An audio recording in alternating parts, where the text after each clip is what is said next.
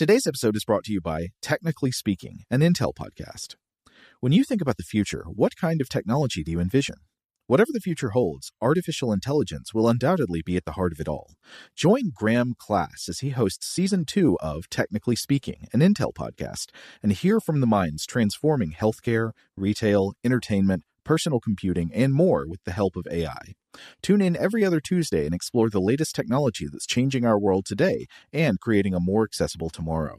Listen to Technically Speaking, an Intel podcast on the iHeartRadio app, Apple Podcasts, or wherever you get your podcasts. What's up, this your boy Lil Duval, and check out my podcast, Conversations with Unc, on the Black Effect Podcast Network. Each and every Tuesday, Conversations with Unc podcast feature casuals and in-depth talk about ebbs and flows of life and the pursuit of happiness. Unlike my work on stage, I tap into a more serious and sensitive side to give life advice and simply offer words of encouragement, yet remind folks to never forget to laugh. Every Tuesday, listen to Conversations with Unc, hosted by Lil Duval on the Black Effect Podcast Network, iHeartRadio app, or wherever you get your podcasts. Presented by AT&T. Connecting changes everything. Okay, picture this. It's Friday afternoon when a thought hits you. I can spend another weekend doing the same old whatever, or I can hop into my all-new Hyundai Santa Fe and hit the road. With available H-Track all-wheel drive and 3-row seating, my whole family can head deep into the wild. Conquer the weekend in the all-new Hyundai Santa Fe. Visit HyundaiUSA.com or call 562-314-4603 for more details. Hyundai, there's joy in every journey. Welcome to Stuff to Blow Your Mind, a production of iHeartRadio.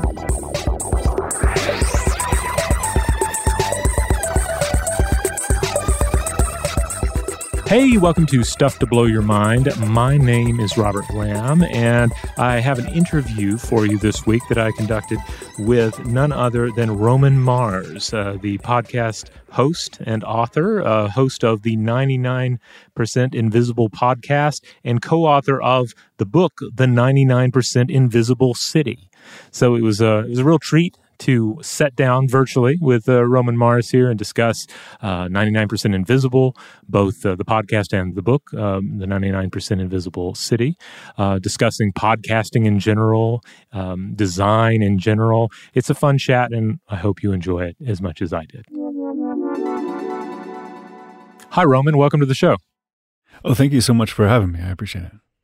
I want to start by stating the obvious, that a lot of our listeners to Stuff to Blow Your Mind don't really need an introduction or even a reintroduction to you and your show. But for anyone out there who isn't aware, what is 99% Invisible, and what does the title mean? 99% Invisible is about all the thought that goes into things most people don't think about. The idea is that, even these big things like buildings, that, they may be massive, but the story behind them is still 99% invisible. And that's where it comes from. I was, when I first started, it sort of started as a show about architecture and design. And it still is. I think design is still its mandate, but our vision of what is designed is quite broad. It's sort of any human-made thing is designed. And so when I first started, I gathered this collection of different types of designers, a product designer, an architect, a landscape designer, and asked them, what is the unifying theme to what you do?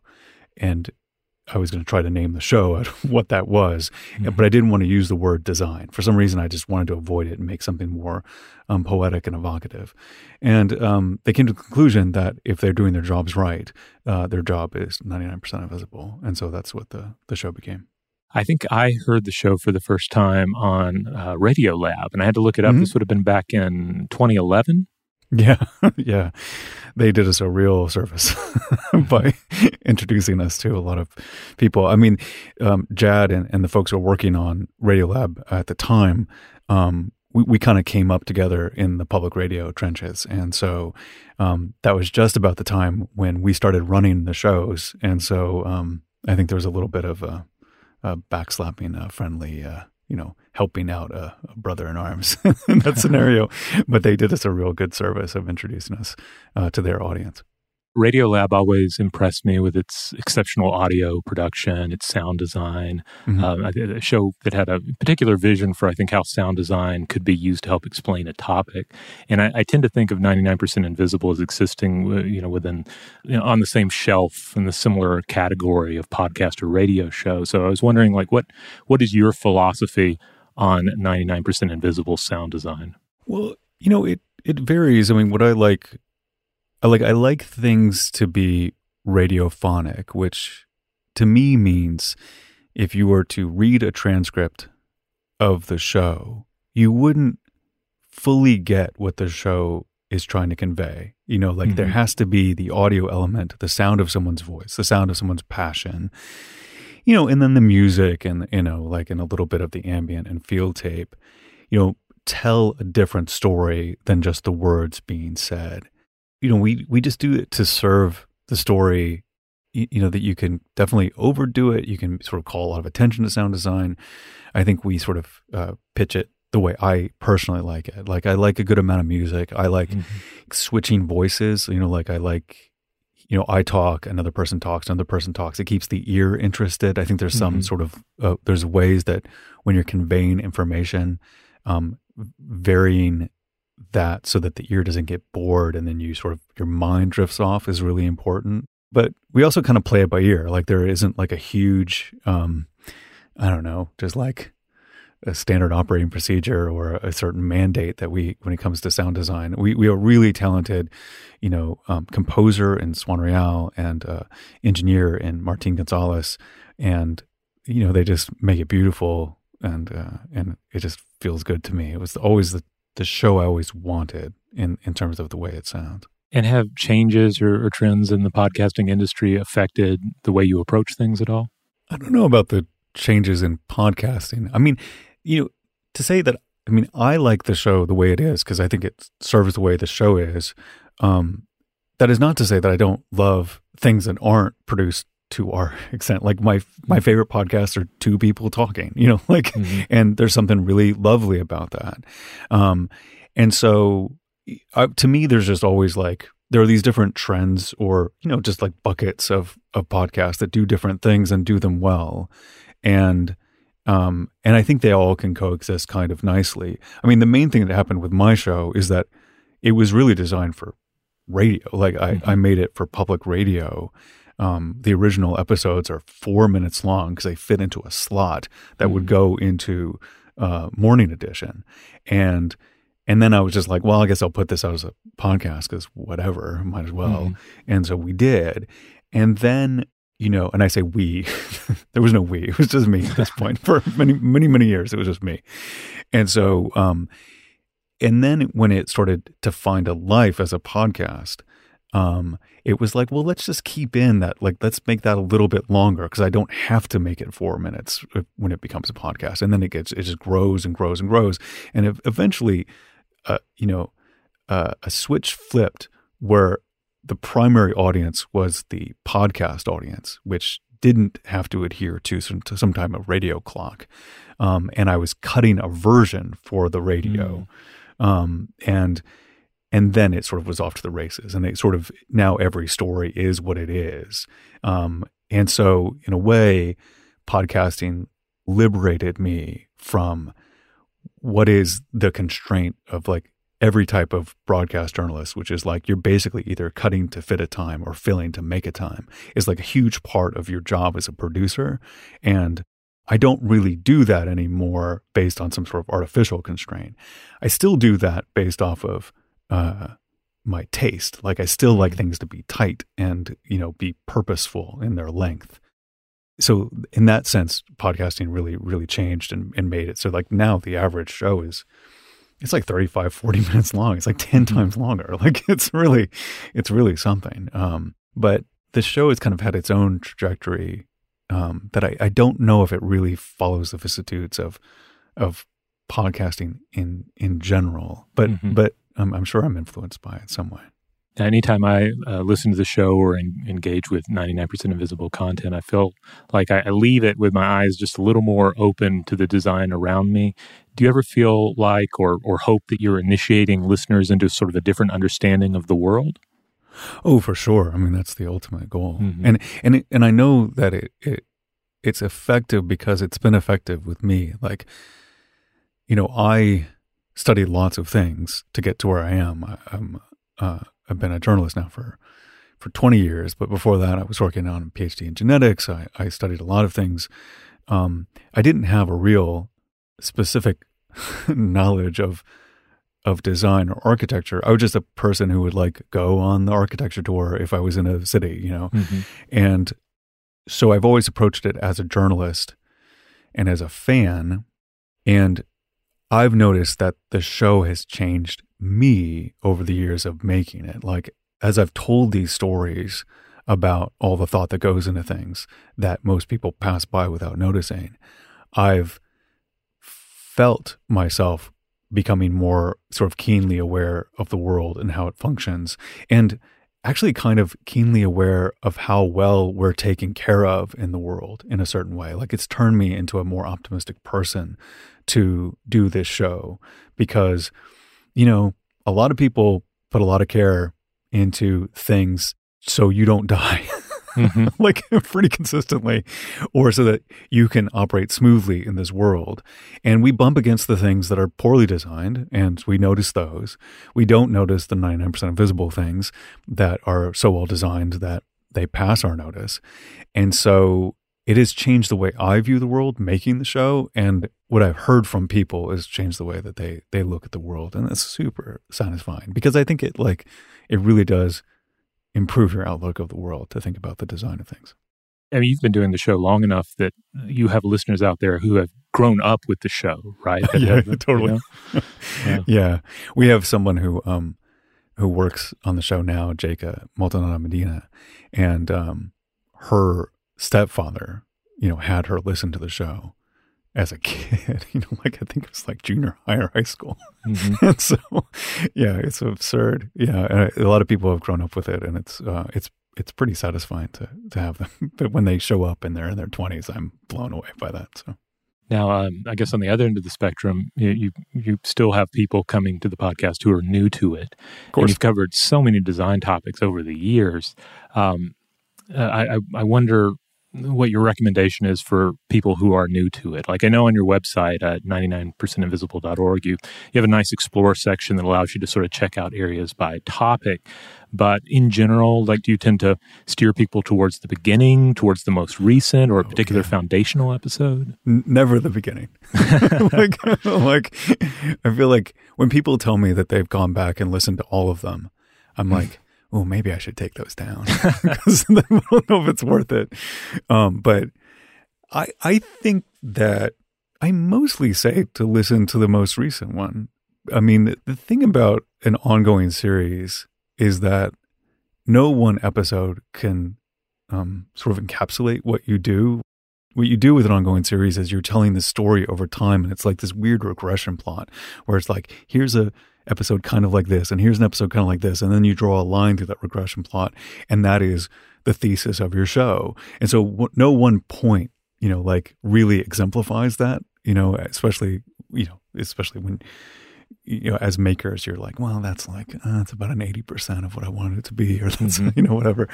And so mostly I tell people to listen to the latest one. And, we have a few classics, like there's this one called Structural Integrity that won a lot of awards that I think is a good episode about, a building almost falling down. And, that's always exciting. And what I don't want people to do is, in the beginning, I think it's fine to go search through things that you're interested in and go listen to them. But almost the point of the show is that we're daring you with how boring the subject is. And what we're trying to do is the production is sort of creating this delta between how boring an idea is and how we're going to present it to make it so that you really, really, truly care about it.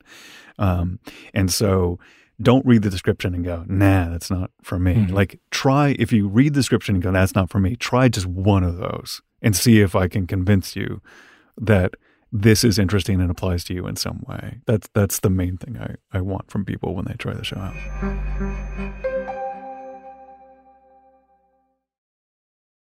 Shout out to Astapro for sponsoring this episode and providing us with free samples. Rob, as the local host with allergies here, they sent you some of their nasal spray to treat your allergies. What was your experience like? Yeah, that's right. I always wrestle with the pollen a bit when it rolls in during the spring. So they sent me the little nasal spray. I tried out the product, and yeah, it sure did help me get on top of my symptoms for the day.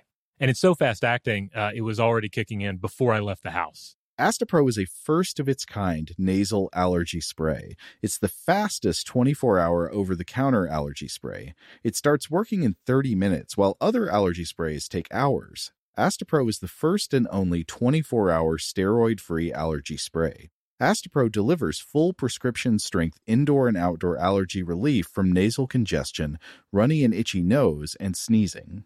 Get fast-acting nasal allergy symptom relief with Astepro. Go to asteproallergy.com for a discount so you can get Astepro and go today. ASTEPRO allergy.com. Astepro and go. Use as directed for relief of nasal congestion, runny nose, sneezing, and itchy nose due to allergies. Today's episode is brought to you by eBay. eBay Motors is here for the ride. Remember when you first saw the potential? And then, through some elbow grease, fresh installs, and a whole lot of love, you transformed 100,000 miles and a body full of rust into a drive that's all your own. Look to your left. Look to your right. It's official. No one's got a ride like this.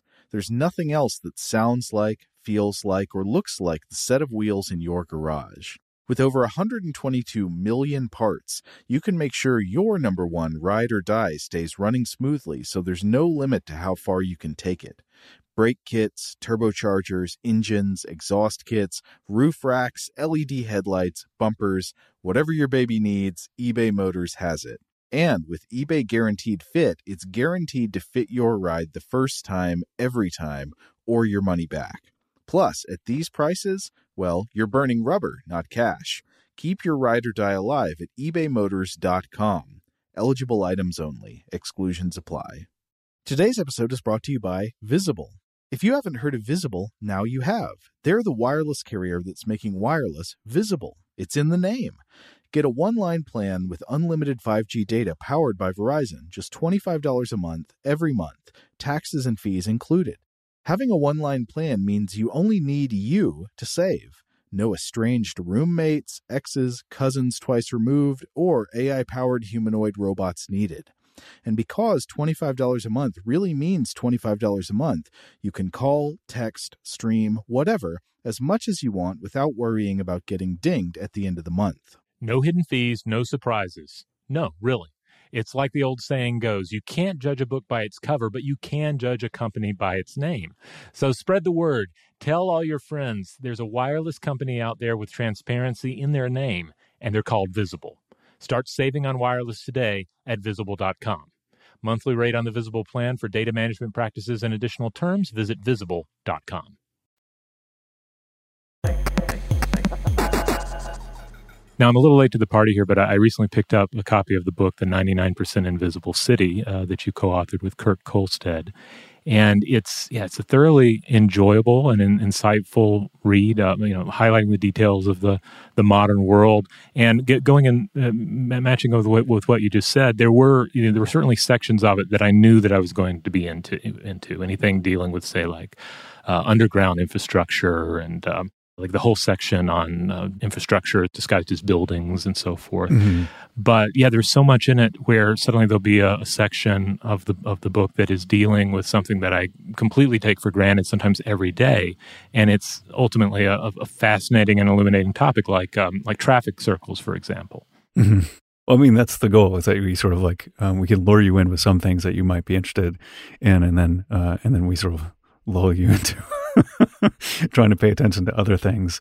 And the book was really interesting to make because I've been making audio for so long. Mm-hmm. And, I feel like I was approached about making a book like episode 5 of the podcast. There was this sort of sense that books are the inevitable, like, I don't know, prize or something. Like, yeah. I didn't understand that I really wanted to make a podcast. But it took us for a long time to do it. One of the reasons was, the partnership and making it with Kurt Kohlstedt. It was required that, he work on it and be excited about it. And then the other was like, I'm really into design, like in a real sense. And to me, it's like the show is designed to be a podcast, and trying to, creating some kind of deprecated, transcription version of it had no interest to me.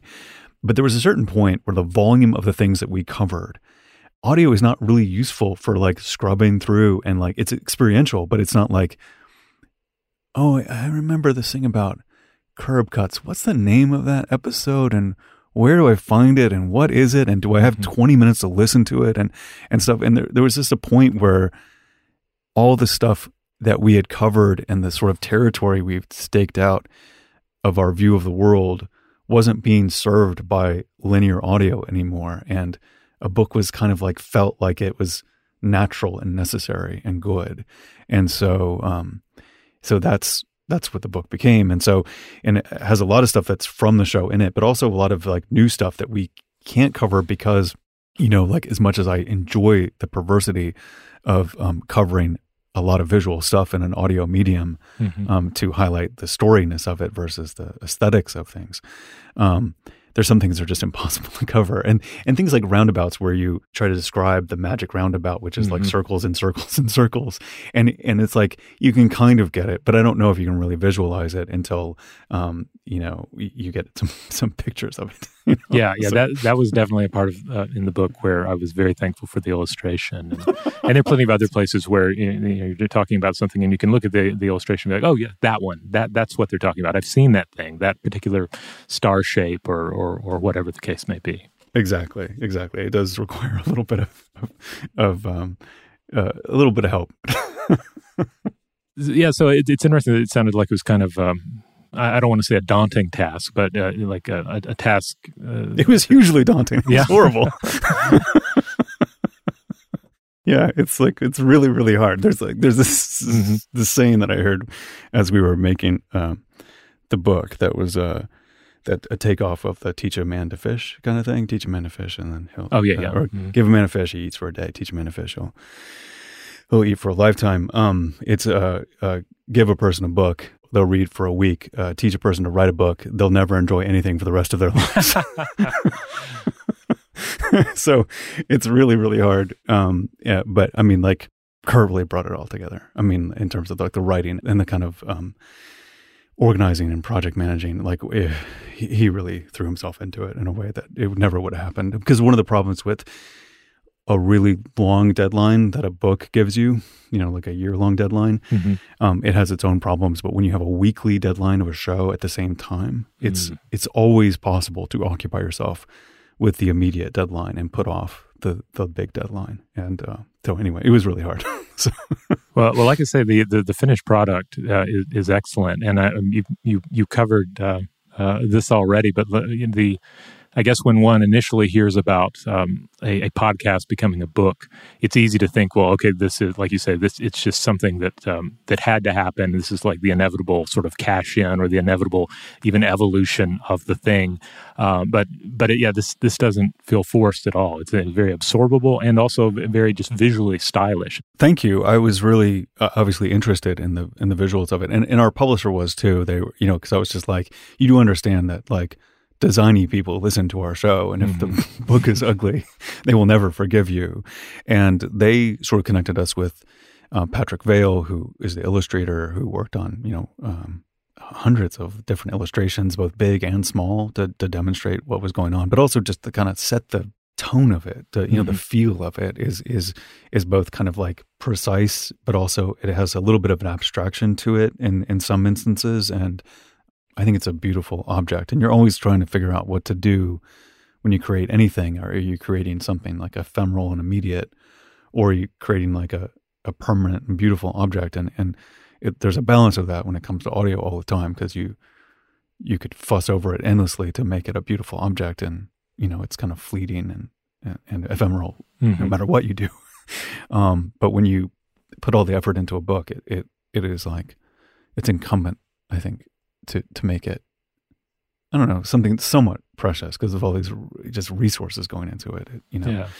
But I'm happy with it, even though it had a little bit of an issue to figure out of being, kind of fish nor fowl. Like it isn't really a coffee table book. It is a book of stories. They don't have to be read all together in a row, but they build on each other when they are read in a row. And you kind of had to serve lots of different audiences simultaneously. And again, this was something that like Kurt and I had just endless meetings about, just the structure of the thing, independent of the writing, to make it all work. So anyway, I'm glad you liked it. I'm sort of going on about it. Oh, no. This is all fascinating. Yeah, I have the physical version here, and there's a digital version, but there is also an audiobook of it, correct? Yeah, there is, yeah. What was that like, then turning it back into audio? It was horrible. Yeah, it's like, I've been doing voiceover, and narration for 20-something years at this point. Mm-hmm. Reading an audiobook is the hardest version of that, I think. And even though, and this is my own, like style in our own writing, so I know the material better. But even that was exhausting. I was realizing how little I talk in a row, even when I record narration or do interviews, that like, I was like, oh, great, I'll just knock out a couple hours of reading or whatever, every few days. But I was exhausted by it. It was so hard. And when any author, and I know a fair number of authors now that, ask me about, narrating their own work, I'm just like, unless you really want to, like, just avoid it. It's really hard. But the publishers and I know the audience, they're used to the sound of my voice. I think for some of them it gives them a certain amount of comfort, and it seemed important that it be me to read it. So I'm glad with the product. I'm glad we did it. I'm also glad that we appended an episode of the show at the end of the audiobook.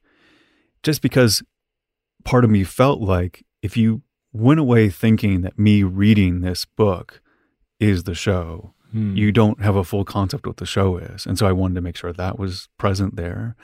And so I think it's a nice thing to have. And I think if somebody's like, oh, I really love 99% Invisible, I want to listen to 11 hours of it in a row, it does serve that. But it was extremely hard. I couldn't believe how hard it was.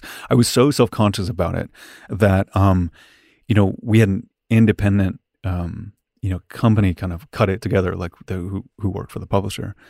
And I would pre-edit it because I would mess up so much that I would send like an edited version for them to go edit again. Because I was just like, I'm not this bad at this normally. I should be. Anyway, I didn't want anyone to hear it.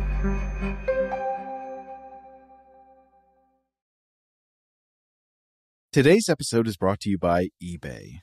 eBay Motors is here for the ride. Remember when you first saw the potential? And then, through some elbow grease, fresh installs, and a whole lot of love, you transformed 100,000 miles and a body full of rust into a drive that's all your own. Look to your left. Look to your right. It's official.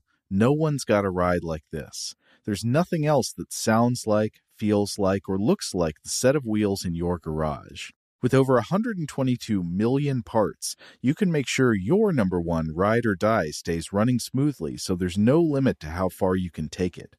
Brake kits, turbochargers, engines, exhaust kits, roof racks, LED headlights, bumpers, whatever your baby needs, eBay Motors has it. And with eBay Guaranteed Fit, it's guaranteed to fit your ride the first time, every time, or your money back. Plus, at these prices, well, you're burning rubber, not cash. Keep your ride or die alive at ebaymotors.com. Eligible items only. Exclusions apply. Today's episode is brought to you by Visible. If you haven't heard of Visible, now you have. They're the wireless carrier that's making wireless visible. It's in the name. Get a one-line plan with unlimited 5G data powered by Verizon, just $25 a month, every month, taxes and fees included. Having a one-line plan means you only need you to save. No estranged roommates, exes, cousins twice removed, or AI-powered humanoid robots needed. And because $25 a month really means $25 a month, you can call, text, stream, whatever, as much as you want without worrying about getting dinged at the end of the month. No hidden fees, no surprises. No, really. It's like the old saying goes, you can't judge a book by its cover, but you can judge a company by its name. So spread the word. Tell all your friends there's a wireless company out there with transparency in their name, and they're called Visible. Start saving on wireless today at Visible.com. Monthly rate on the Visible plan for data management practices and additional terms, visit Visible.com. Today's episode is brought to you by Technically Speaking, an Intel podcast. When you think about the future, what kind of technology do you envision? Whatever the future holds, artificial intelligence will undoubtedly be at the heart of it all. Join Graham Class as he hosts Season 2 of Technically Speaking, an Intel podcast from Ruby Studio in partnership with Intel. Explore the future of technology that's rapidly evolving our world today with the help of AI. There's still so much work and research needed to fully understand the power and potential of AI, and Intel is at the forefront of implementing AI in revolutionary technology that's changing the world we live in for the better. In each episode, Graham interviews the minds transforming medicine and healthcare, retail, entertainment, personal computing, and more while pioneering new uses for AI in these spaces. Tune in every other Tuesday and explore the latest technology that's changing our world today and creating a more accessible tomorrow. Listen to Technically Speaking, an Intel podcast on the iHeartRadio app, Apple Podcasts, or wherever you get your podcasts. So the title, The 99% Invisible City, does this leave open the possibility for future volumes dealing with different arrays of topics? Yeah, that was the idea. In fact, when we went out and pitched it originally, I pitched it as kind of a set of books, like, maybe one about cities, maybe one about sort of roads and, byways and highways type of thing, and then about sort of vernacular architecture and specific to places. We ended up sort of like making the city one like incorporate a lot of that stuff already. Like as soon as we went out with it, people were like, whoa, why don't you just get one book out instead of like plan your trilogy? And they were totally right. But, this goes back to the original name to begin with, is like, I was making a show about design. I wanted it to have this name, 99% Invisible, but I thought it was so evocative that I could do a season about science. I could do a season about something else. There's so many things that, in terms of explanatory journalism that need to be explained better, and most of them are pretty invisible to most of us. So it kind of applies to a lot of things. And so I could totally see, a series of books in different ways, or a kid's book version or something that. I'm open to it, but it honestly hasn't. The internal drive hasn't quite like rebuilt to like oh my God, I really want to go through that again. Now the book deals a lot with the space where design exists between kind of, I guess, government and law on one side and user desire and experience on the other. You alluded to one half of this earlier, talking about how safer the world feels with a lot of the designs we have in place. I know we can't really place a value judgment on design itself, but does design seem to largely have a trajectory toward user safety and happiness? Well, I would say so. I mean, design is about functionality, and it sort of depends on what master it is serving at a certain moment as to whether or not it is serving one type of audience versus another type of audience, or user rather. And so, you could say some of those things in the real world, they work at cross purposes. So, I mean, we just did a little segment of an episode that Delaney Hall did on the show about this idea of stroads, which is like a portmanteau between street and roads. And the idea here is that a road is a conveyance to get someone from one place to the other as quickly as possible. A street is a place that you occupy and live, and there are stores on it and park benches and things like that. And when something is truly a road, like a highway to get from one place to the other, it works well. When something's truly a street and it is for loitering and hanging out and to being in places, it works well. When things are stroads, when they're designed to go through quickly, but they have all these people in the way and stores that people are coming in and out of and stuff like that, then they work poorly and they tend to be really dangerous. So you could say, well, it was designed poorly, or it's sort of a little bit semantic, or like how you place the emphasis of it. I would say that that's the tyranny of thoughtless design creates a Strode versus somebody really tried to make it this way on purpose, And so we do end up with things at the end which are poorly designed, that are dangerous, that do not make the world a better place. They are probably created from a constraint from this type of constituency, applying it in this way, and then another one to this way, and it creates this sort of Frankenstein, which is a poorly designed thing. And that is a version of cultural and, product evolution that is a result of, people putting all their 2 cents in to create something that is not very functional for most people.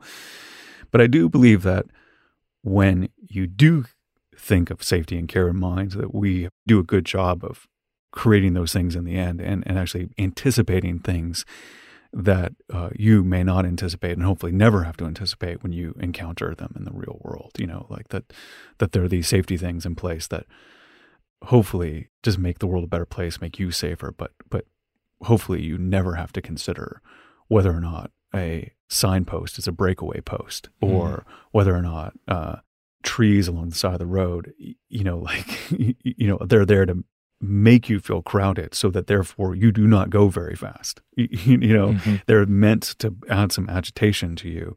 Roundabouts, like you mentioned, are a perfect example. I mean, one of the reasons why roundabouts are so safe is because they feel so awful.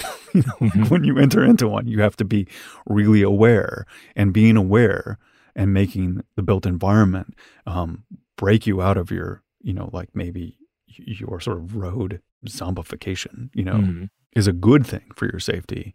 But it might not feel like a good thing when you go through it. But somebody thought about that for you. And so for the most part, I would say we endeavor to make things safer. But there are definitely some gaps. And mostly it's when a bunch of people are not coming on the same page of what the design brief really is.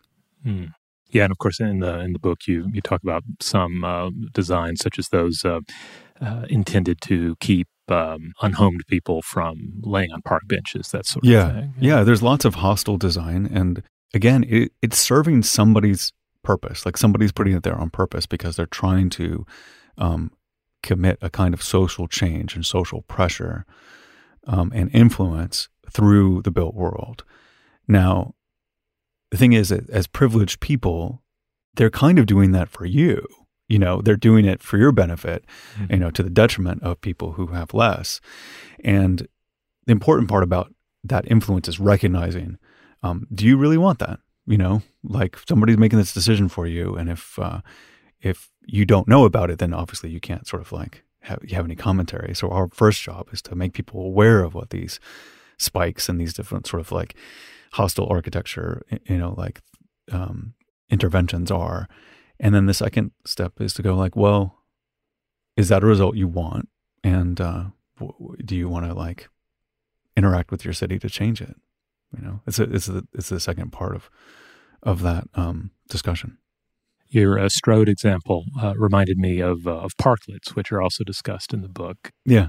By the time the book came out, and certainly by the time of my reading it, like everyone, I think, especially in urban areas, had heard of parklets due to their role in the pandemic. But this is also an area that's between different ideas of what the street or the road is used for.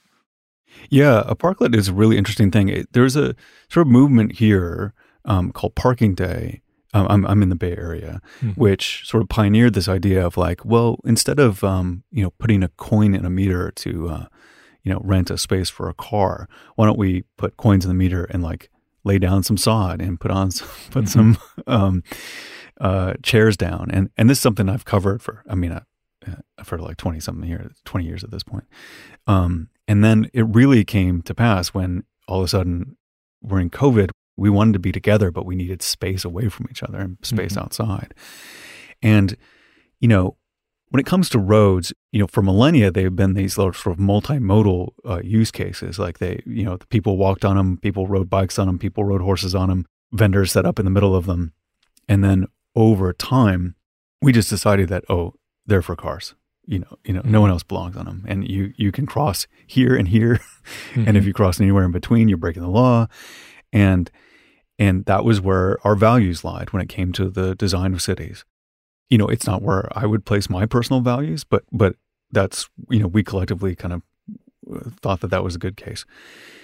And then COVID comes along, and all of a sudden, the value of that space changed. And we wanted it back, like as pedestrians and people drinking coffee. And so, you know, we decided to bump out these spaces that were used for cars so that we could be outside and enjoy things. And it was kind of fascinating because, you know, the book came out right at the kind of beginning of COVID in 2020. And it was an interesting time to think about the design of cities when this, you know, outside influence made us rethink, you know, how our cities should be designed very rapidly, you know, and thoroughly, you know, like, because one of the things that happens when you're thinking about design or thinking about your city is there's kind of a solipsistic kind of way we enter the world is the way things are and should be. And we don't really think about the continuum we are on when it comes to how cities are designed and should be designed. And so when you have a rapid kind of jolt to the system and there's a reassessment of space and the value of space in different ways, it's a good time to think about, hey, you know what? Maybe we do think about roads as belonging to cars, but like if you look at this book or look through history, you'll realize that roads weren't about cars. They were, it's a pretty recent phenomenon that we thought that that's what they should be. And maybe it's worth reassessing these things. And I think if there's any sort of thesis to the book or to the show, it's that the built world and the things we design are a window into our values as humans. And they always shift and change based on those values. And when you have this moment of crisis, when it comes to the pandemic, it really did change our value of what a city was for and who it was for and what was worth giving up and what wasn't worth giving up. And, you know, as horrible as the situation was, it was fascinating to sort of figure out those reassessments and realignments. And it's still like, I think some of the stuff that we figured out during that period of time will still linger with us for a long time, and maybe they'll be completely subsumed in different types of, you know, normal life, quote unquote normal life, will return in different ways. But I do think that there's like a sense that, yeah, these spaces, like we kind of want them back and we're never going to relent. We're never going to give them back again. And it was fascinating to watch happen as we were talking about the book so much, and also to see the results of it today. All right. Well, the podcast is, of course, 99% Invisible. The book is The 99% Invisible City. Roman Mars, thanks for taking time out of your day to chat with me. Oh, it was my pleasure. Thank you so much. I really enjoy the show too, so it's a real honor to be on. Thank you. All right. Thanks again to Roman Mars for taking time out of his busy day to chat with me here. Again, the podcast is 99% Invisible, and you can find 99% Invisible anywhere you get your podcasts, obviously. And the book is The 99% Invisible City, which is available in all formats. Like I said in the interview, I've got the hard version here, the physical copy, and it's just it's really nice design in this, so I highly recommend it. As always, I want to remind you that Stuff to Blow Your Mind is a science podcast with core episodes on Tuesdays and Thursdays. On Mondays, we do listener mail. On Wednesdays, we do a short-form artifact or monster fact episode. And on Fridays, we do Weird House Cinema. That's our time to set aside most serious concerns and just talk about a weird film. Thanks, as always, to JJ Posway for producing the show. And if you want to get in touch with us, you can email us at contact@stufftoblowyourmind.com.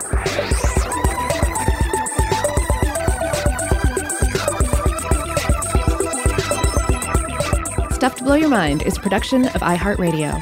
For more podcasts from iHeartRadio, visit the iHeartRadio app, Apple Podcasts, or wherever you listen to your favorite shows.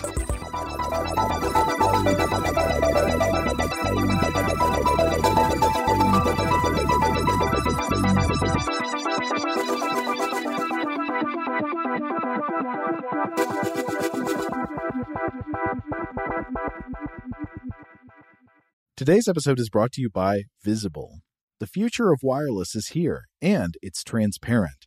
Switch to Visible, the wireless company that makes wireless visible.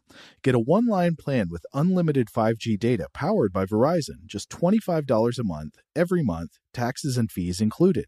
No hidden fees, no surprises, no, really.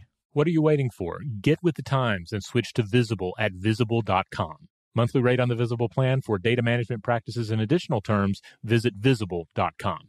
Xumo Play is your destination for endless entertainment. With a diverse lineup of 350-plus live channels, movies, and full TV series, you'll easily find something to watch right away. And the best part? It's all free. Love music? Get lost in the 90s with iHeart 90s. Dance away with hip-hop beats and more on the iHeartRadio music channels. No logins, no signups, no accounts, no hassle. So what are you waiting for? Start streaming at play.xumo.com or download from the app and Google Play stores today. All you can stream with Xumo Play. Asking the right questions can greatly impact your future, especially when it comes to your finances. So if you're looking for a financial advisor you can trust, certified financial planner professionals are committed to acting in your best interest. That's why it's got to be a CFP. Find your CFP professional at letsmakeaplan.org.